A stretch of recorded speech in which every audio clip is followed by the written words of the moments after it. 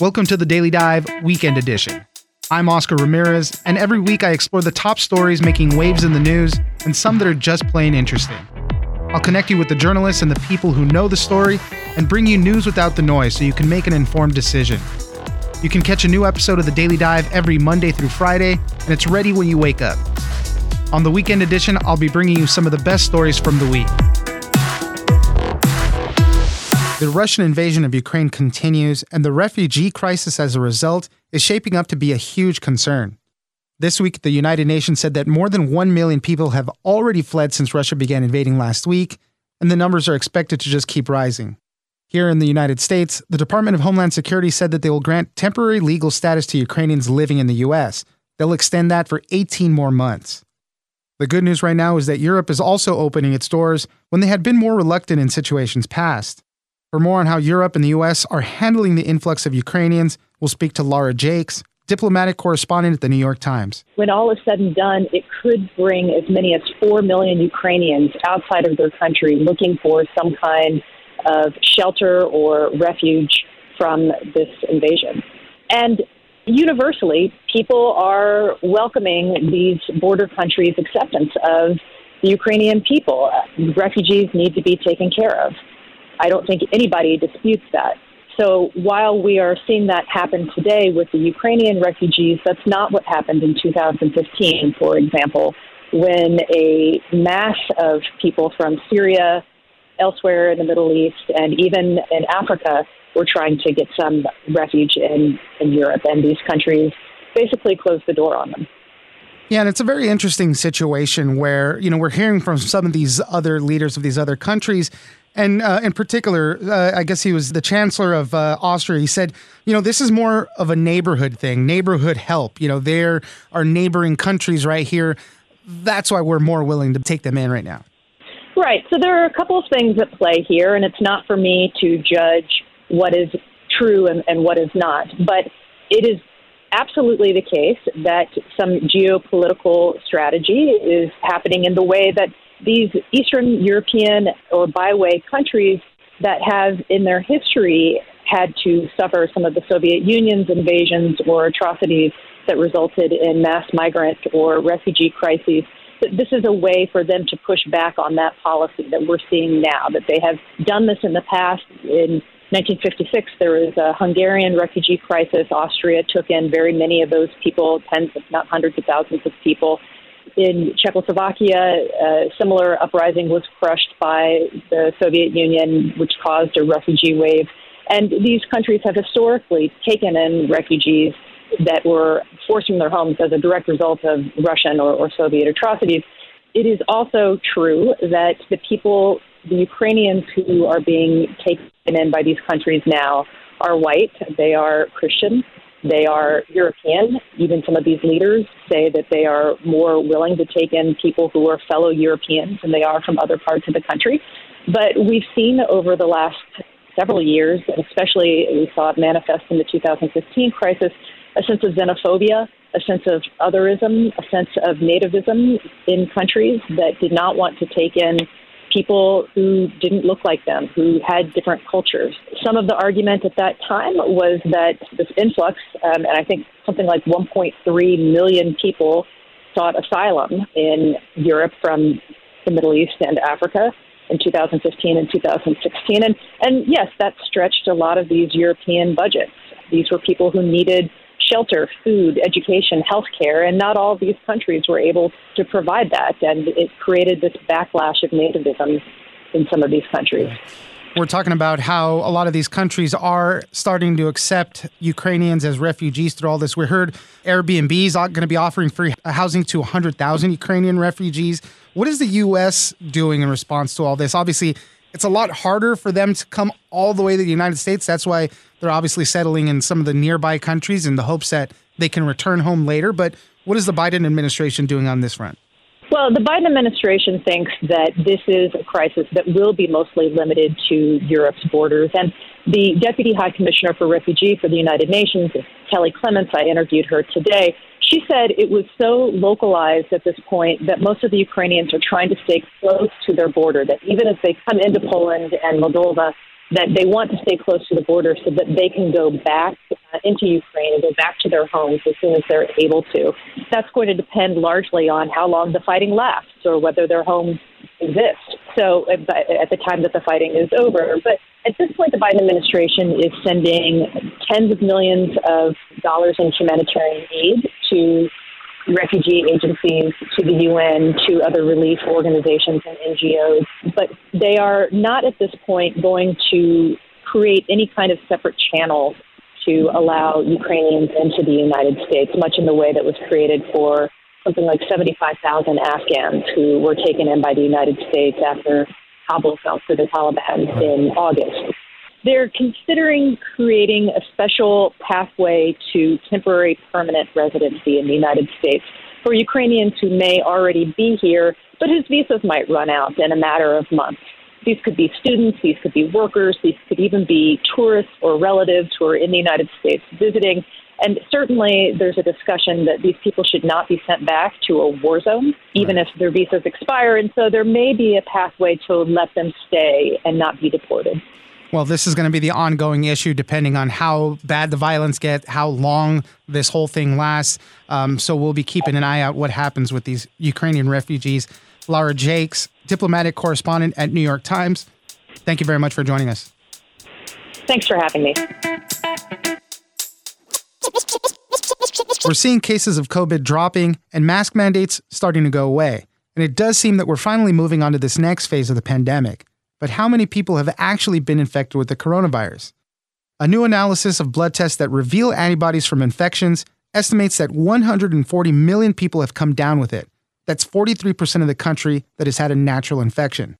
For more on this and how a majority of children have also been infected, we'll speak to Dan Keating, health reporter at The Washington Post. So this analysis that was just released on Monday is part of what's called their seroprevalence surveillance. So seroprevalence refers to how prevalent or how frequent antibodies are in people's systems. So this is not based on getting tested for COVID or knowing you had COVID or states reporting COVID cases. This is just 72,000 samples of blood that was collected for reasons other than COVID. So someone went for a medical checkup or they were getting medical care done for them, whatever reason blood was drawn. The CDC contracts with those big blood laboratory companies in the country. And when they do the regular blood testing, they also will do an antibody test and then hand the results over to CDC. Not with the person's identifying information, but it just has like age and state.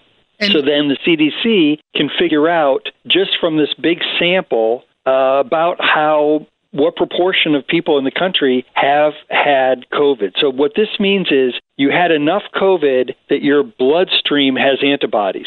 So it doesn't mean that you were just exposed and maybe got it in your nose but never caught it. It means your body developed an immunological response and it's in your bloodstream. But it doesn't mean this test is only for presence. So it doesn't measure like how many antibodies are in your bloodstream. So it's not saying, oh, you are protected or not. It's just saying you've had COVID at some time. It could have been an asymptomatic case that you never knew about. You could have had COVID 3 times or 1 time. It just means you've had COVID at least once, and it does not include people who are vaccinated. So it means you actually have the natural antibodies, not the vaccine antibodies. Right. Yeah, and that's really interesting when we start talking about things like herd immunity and whatnot. Obviously, early on when vaccines were starting to roll out, they said they wanted to get about 75% of people vaccinated so we can get to that herd immunity number.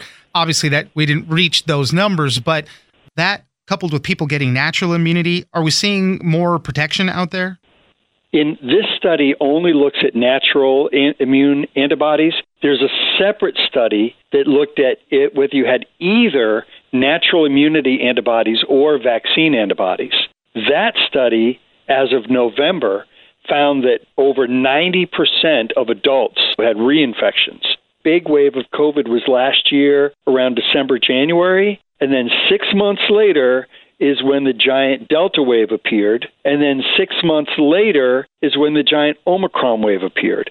So it turns out that having had one of those infections in winter of 2021 didn't really prevent you from getting COVID or the previous ones didn't really help you when Omicron came. And unfortunately, even vaccines, especially if the vaccine or the booster was more than 5 or 6 months ago, offers less protection than a fresh one does.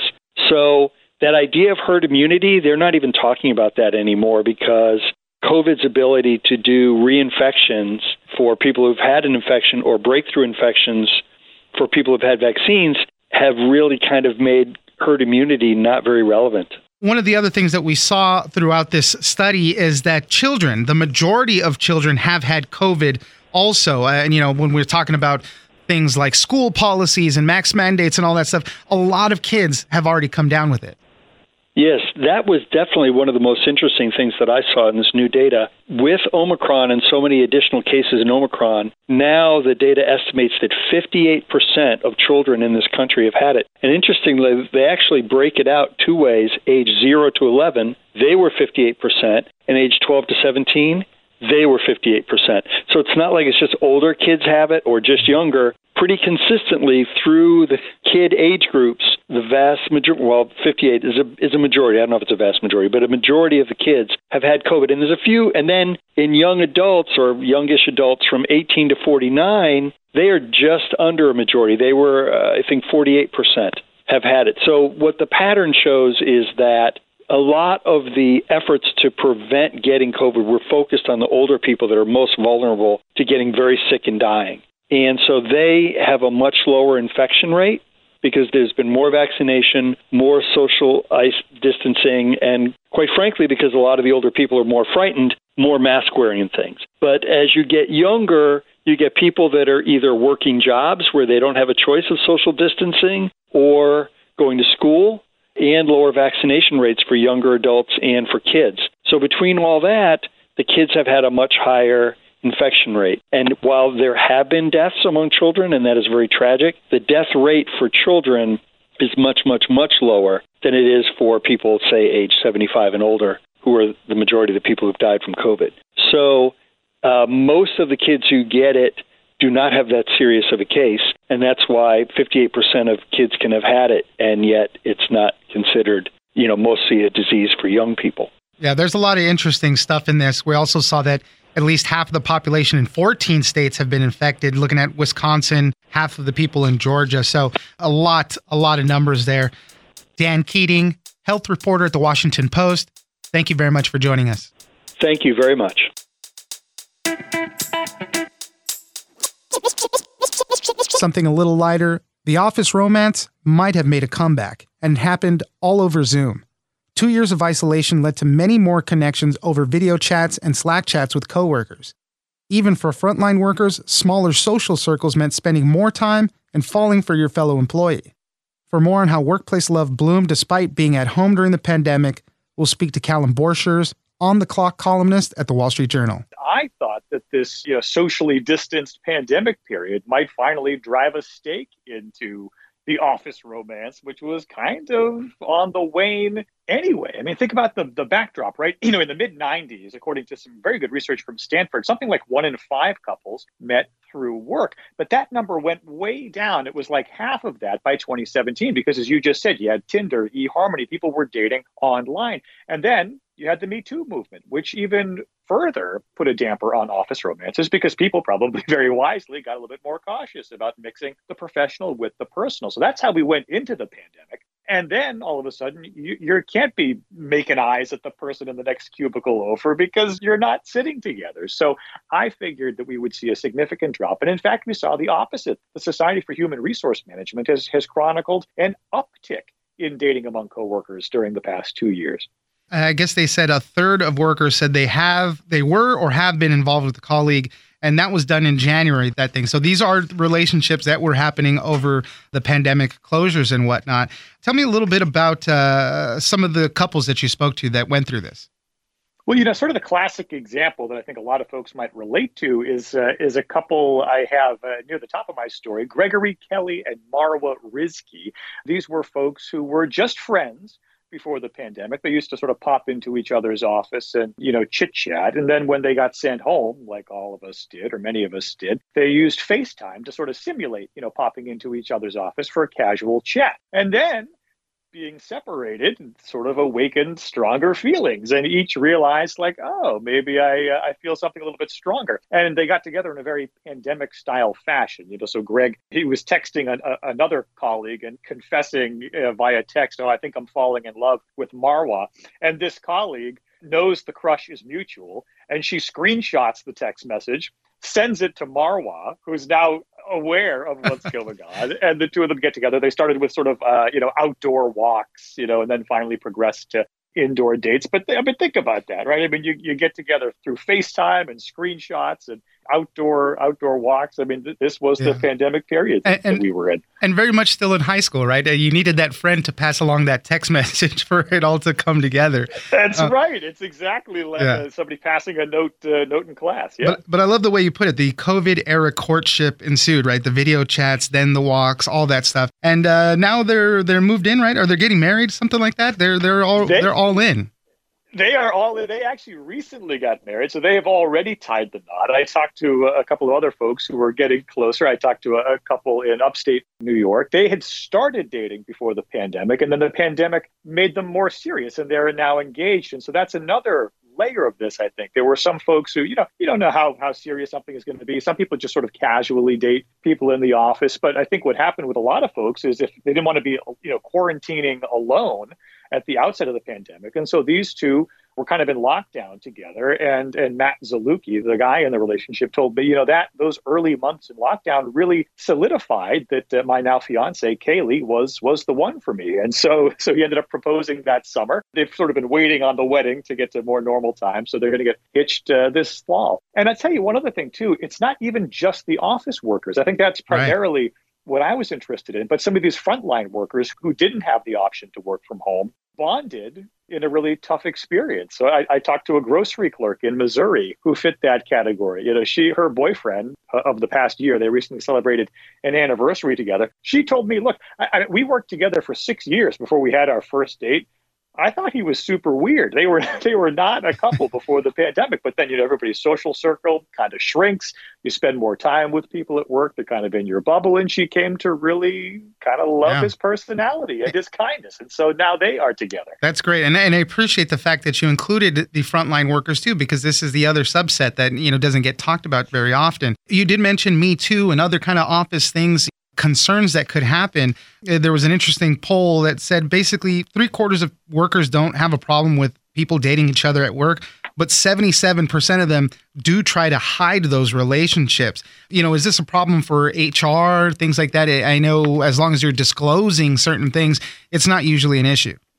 Right. But this is such an important part of the story. And I think that it's that concealing the relationship that is so telling, right? So you get 3/4 of people saying, well, in theory, I got no problem with it. But roughly that same number hides it if they are involved with a colleague. And I think that tells you that people feel like there's something potentially problematic or they're a little squirmy about it. And that is partly because of HR policies, although several HR chiefs have told us that this doesn't really rank among their top concerns right now because they're dealing with the Great Resignation and COVID vaccination. Yeah, bigger problems. Any number.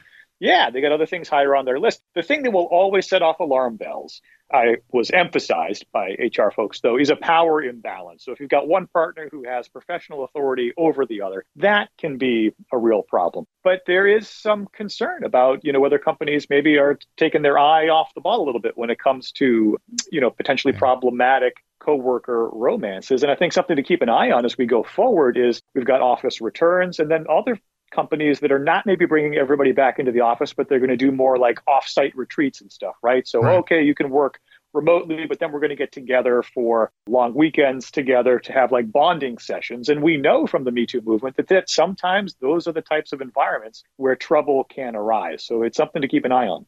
Despite all the isolation we had during the pandemic, love still bloomed in a lot of ways. So just a fun little story there. Callum Borchers, on the clock columnist at the Wall Street Journal. Thank you very much for joining us. Pleasure to be with you. Don't forget to join us on social media at Daily Dive Pod on Twitter and Daily Dive Podcast on Facebook. Leave us a comment, give us a rating, and tell us the stories that you're interested in. Follow us on iHeartRadio or subscribe wherever you get your podcast. I'm Oscar Ramirez, and this is the Daily Dive Weekend Edition.